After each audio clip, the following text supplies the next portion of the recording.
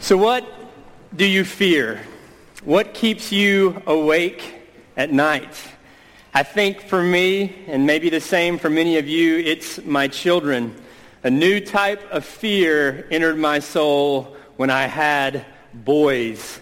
Just this last month, my 7-year-old went out to catch frogs with a trap, and he came back instead with a snake that he had caught with his hands. My risk taker. My middle son recently was crushed when another child was mean to him at school. He's my deep feeler. And my 2-year-old, bless his heart, right now he's in that stage and phase of life where he says no to everything. He is my stubborn rebel. My wife says he takes after me. What is in store for my children? Now, when I lay down in bed, I think these things, that it's highly likely that my risk taker will get hurt, that my deep feeler will be wounded by relationships, and that my stubborn rebel will make harmful choices apart from the grace of God in their lives. And no matter how much I think I would like it, I cannot control their lives. So what do? I pray for them. I pray over them. I love them until it hurts, and I talk to them about the gospel, and yes, I worry and have fear about my children. 3 of these are good: praying, loving, and talking to them about the gospel. And Jesus tells us not to do one of them, not to have fear. When you think of fear, what faces come to your mind? What experiences haunt your soul? We're told that we fear many things, and we have many of these experiences, that we may fear being alone, that we may fear rejection, that we may fear commitment, that we may fear disease, that we may fear death. These are common fears that we all have. Now, you're a smart DC crowd, and so you know that some fear is good. Some fear is good because it can galvanize you for an action against a threat. But the type of fear that Jesus is talking about here is not that type of fear. It's against not a real threat, but an imagined threat. And you may remember that James preached on worry a few weeks ago when Jesus said, "Do not worry." Well, what's the difference between worry and fear? They're related, but they're slightly different. They're different degrees of the same feeling. One pastor said that worry is like a steady drizzle, a constant rainstorm, whereas fear is more like a thunderstorm. It's raw, it's intense, it can be terrifying because we're afraid of being hurt. Jesus tells us that we're prone to 4 different fears in the Gospel of Luke, in Luke chapter 12. In verse 4, he mentions death. He says, "Do not fear death." In verse 11, he mentions shame or public humiliation. In verse 22, he mentions poverty or physical needs. And in verse 32, we're going to focus this morning on the 4th fear, and perhaps the deepest fear, the fear of God. Now, we're not talking about the fear of the Lord that leads to wise living that we talked about from the book of Proverbs.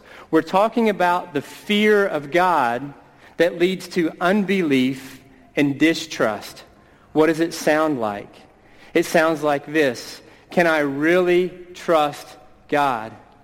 Is he really good? Isn't God just an angry judge, and I have to try to trick him like an attorney to bless me? Is he really after my good? Is he really working for my benefit? That's the type of fear that Jesus is addressing. And like a fine wine this morning, we're going to stop and we're going to settle on one verse. We're going to sniff it. We're going to look at it. We're going to swirl it around, and we're going to get everything we can out of this one verse this morning.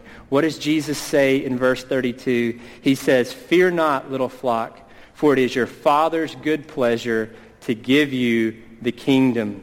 First question we want to ask of the text is this: what are we offered? What we are offered is at the end of verse 32, the kingdom. God offers us the kingdom. He doesn't offer us instant wealth. He doesn't offer us immediate popularity, and he doesn't even offer us freedom from persecution, but he offers us the kingdom. Now, what is the kingdom? I think there are two places that are really helpful to me. The first is in Matthew chapter 6 in the Lord's Prayer that helped me understand the kingdom. Jesus prays in the Lord's Prayer as we know it. Heavenly Father, he says, your kingdom come, your will be done on earth as it is in heaven.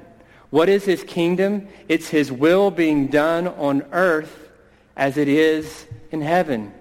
And so we must ask, what's the will of Jesus? That's the second verse that I love, Matthew 19, when Jesus says, truly I say to you, in the new world, when the Son of Man will sit on his glorious throne, and everyone who has left houses or brothers or sisters or father or mother or children or land for my name's sake will receive 100-fold and will inherit eternal life. What is the will of our Heavenly Father? The will of our Heavenly Father is the renewal of everything. It's the redemption of the entire world. It's the healing of the cosmos for all of eternity. That's what the kingdom means. That's what Jesus promises us. He says the kingdom is offered to you where everything is going to be made new, where everything is going to be healed, where everything is going to be made perfect. And that is what the Son is beginning to do when he begins his earthly ministry.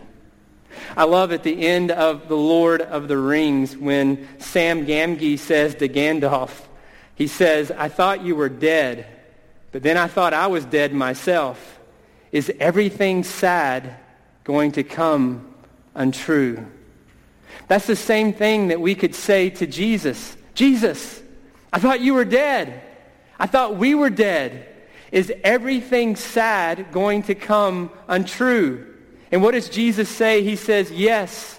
He says, in his kingdom, all evil is going to be undone and defeated. There's going to be no more terror. He says, in his kingdom, all suffering is going to be transformed into joy. There's going to be no more pain. He says, in his kingdom, all tears are going to be wiped away. There's going to be no more sorrow. He says in his kingdom, everything sad is going to become untrue. In his kingdom, what he offers you and what he offers me is no more fear. Now, even if you're not a Christian this morning, don't you want that to be true? Don't you want there to be a climactic end to history where everything is made right, where everything is healed, where everything is made perfect? That's what Jesus offers us in the kingdom. Jesus promises a kingdom without fear, the perfection of the good. Now, second question we want to ask from the text. Who does he offer the kingdom to? Let's read the verse again. Fear not, little flock, for it is your Father's good pleasure to give who? To give you the kingdom. To give the kingdom to me and to you. Now, what does he call us in this verse? He calls us his little flock. Now, that's not quite a compliment if you think about it. I don't know many children who say, I can't wait to go to the zoo and see the sheep. Why? Because sheep are not really that impressive. They're not really that intelligent. They're not fleet of foot. They can't climb trees. They have no wings to fly. And they really don't have impressive teeth. And so sheep, or calling us little flock, is really not very impressive. But if we think about what Jesus means, then it's really powerful. When Jesus calls us his little flock, he's communicating knowledge and he's communicating affection. He knows that we are vulnerable. He knows that we are small in size, in stature, strength, wisdom, and love. God knows us, and we don't have to hide who we are. He knows we are sheep, so we don't have to try to disguise ourselves when we come before him. But he also shows his great affection for us. He calls us his little flock. I know some families who call their children the littles. What do they mean by that? They mean their children are precious to them, and that they are vulnerable, and that they are there to protect them. Think about this little flock that Jesus is preaching to. Who is in this flock that Jesus is teaching? It could be any number of people, but if you go back and read through the Gospels, all those people who Jesus has encountered, just think about them for a moment. Who is his little flock? It's the woman at the well. And Jesus knows everything about her story, and he loves her. It's the tax collector that climbed the tree. It's the fishermen who were mending their nets. It's the zealots. It's two sisters and their brother. It's a wide variety of sheep, and Jesus knows every one of their stories. I love the imagery of being called the little flock. I love how Ezekiel puts it in Ezekiel 34 when Jesus is talking about his sheep. He says, "For thus says the Lord God, behold, I myself will search for my sheep, and I will seek them out. I will seek the lost, and I will bring back the strayed, and I will bind up the injured, and I will strengthen the weak." You see, Jesus knows his flock. He knows that we are weak. He knows that we are injured. He knows that we will stray away from him. And what does he do? He comes after his sheep. He left the 99 to find the woman at the well. He left the 99 to find the tax collector who climbed the tree. And he leaves the 99 to find us. And how far will he travel to find his lost sheep? He went all the way from heaven to Golgotha to find those, to seek and to save the lost, those who are far from God. How far will Jesus go to find us, his little flock? He will go from heaven all the way to the cross to seek and to save the lost. He knows us. Do you know how powerful it is to be known? And do you know how powerful it is once we are known to be loved? You see, Jesus knows us and he loves us. He describes his love for us in John chapter 10. He says, "I am the good shepherd.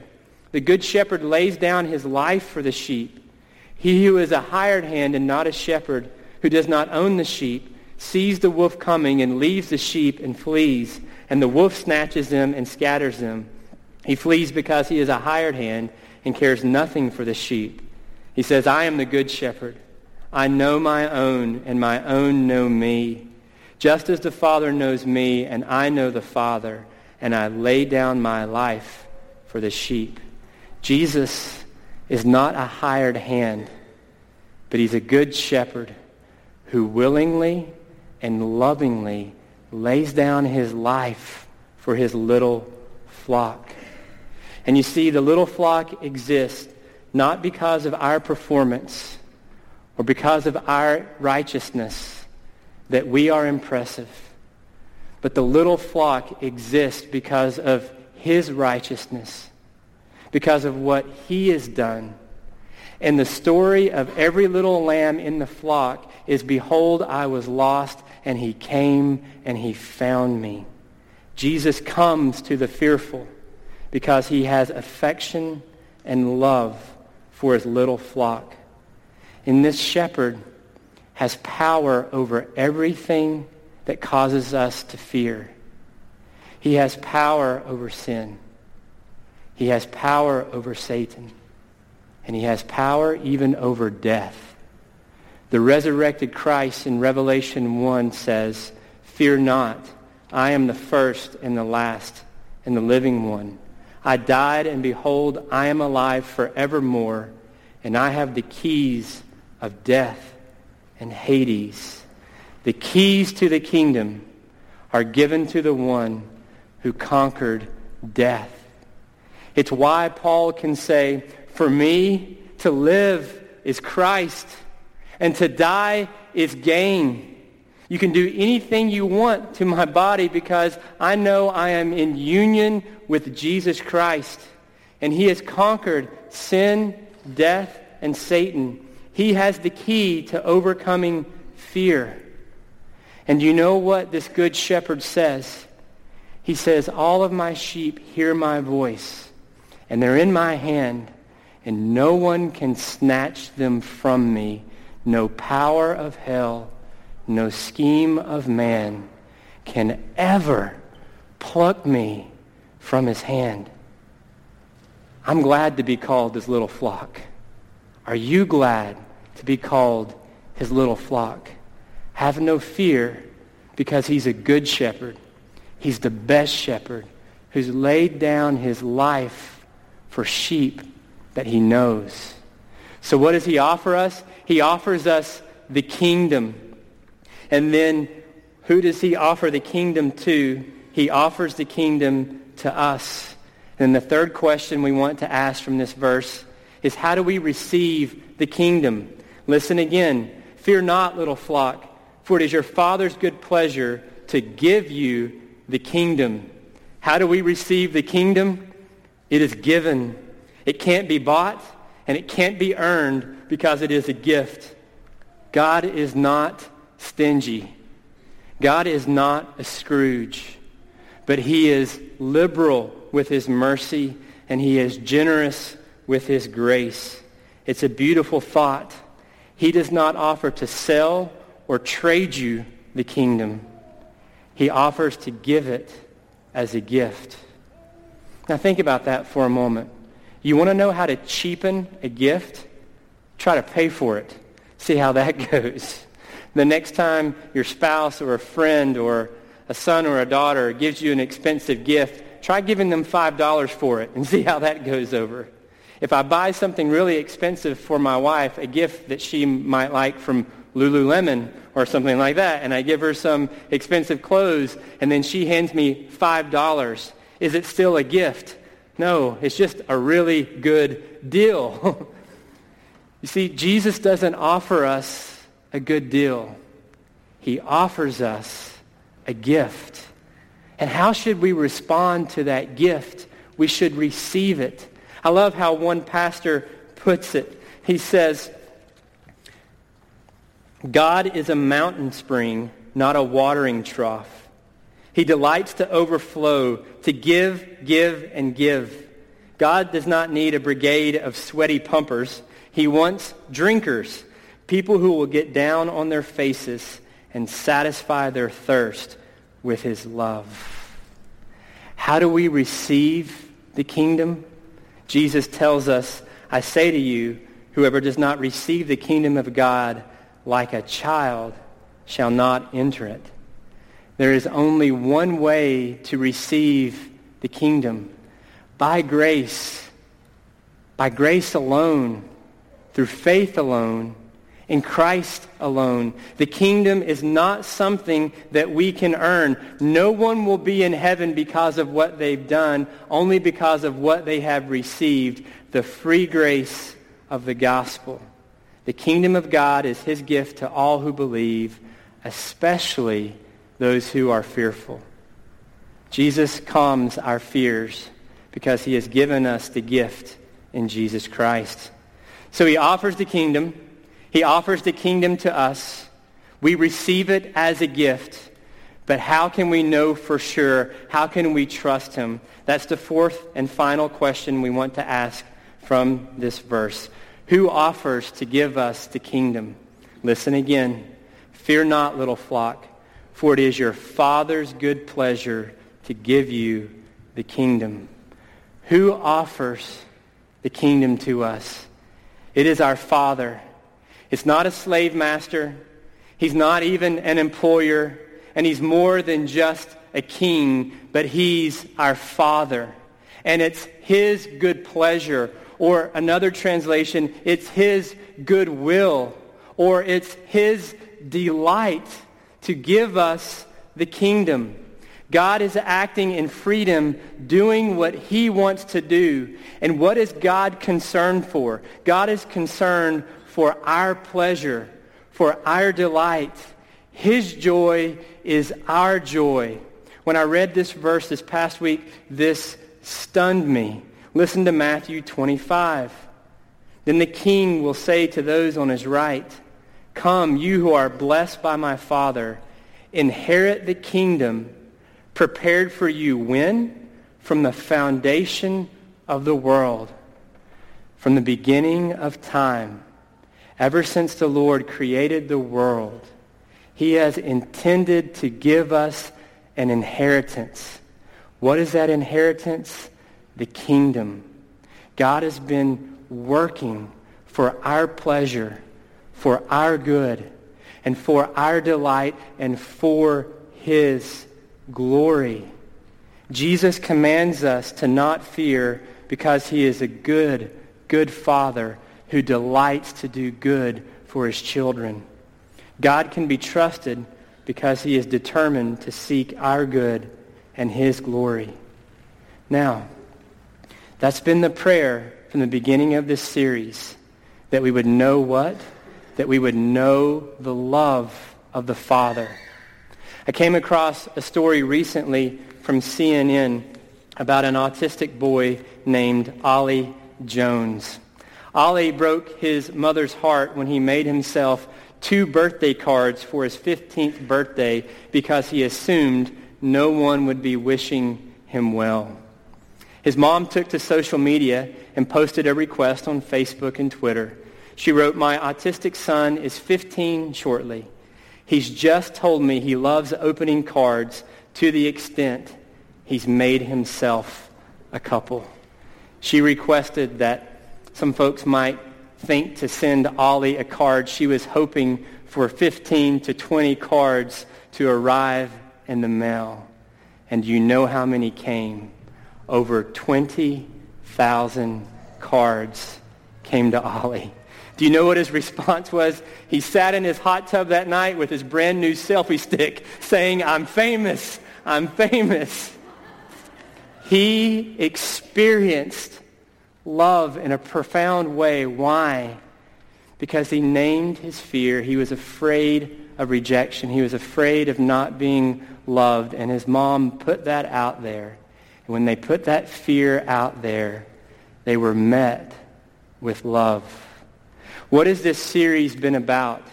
It's been about putting down our umbrellas in the rain, things that we put up so that we don't experience the love of God. And so Jesus tells us one of the ways that we can experience the love of God is do not fear. As we confess our fear to him, as we go to the Father, as we take down that umbrella, we too can experience his love. You see, fear, the psychologists tell us, is a primal or a core emotion. That from the day we're born, do you know why babies cry when they come out of the womb? They cry because they are afraid. You know, the Bible tells us that when we were created, we had no fear. Why? Because we were perfectly loved. But when we rebelled, when we sinned, a new emotion entered the world. What was that emotion? Fear. What did Adam and Eve do when they experienced this emotion? They went and they hid. And what did God do? He came after his lost sheep. He came to seek and to save Adam and Eve. And what did he promise them? He promised them a kingdom. Even in the Garden of Eden, he said, one day, someday, I'm sending the king, the second Adam, who will demonstrate his love, our love for you, that while we were still sinners, Christ died for us. You see, Adam and Eve's response was to be afraid, to cover themselves in fig leaves and to not experience the love of God. And God came after them. And in the promise of the gospel, in the promise of the kingdom, they experienced the love of the Father. Will you put down your umbrella of fear today? And will you allow yourselves to experience the love of God that will overcome our fear of poverty, our fear of shame, even our fear of death? May it be so. Let's pray. Dear Heavenly Father, it's amazing to think that you delight in our pleasure, that before the foundation of the world, Father, Son, and Holy Spirit were conspiring together to create a plan to give us maximum joy. Father, you know that we are a fearful people. You know your sheep. You know that we're full of shame. You know that we're full of guilt. And you know that in a lot of ways we're afraid of you. We hide from you because we know we are not holy, and we know you are holy. So, Father, show us how much you love us. Show us the blood of Jesus Christ that was shed for us. Your death for our death. Your life for our life. Father, may the love of God drown our fears so that we experience your amazing love. In Jesus' name we pray. Amen.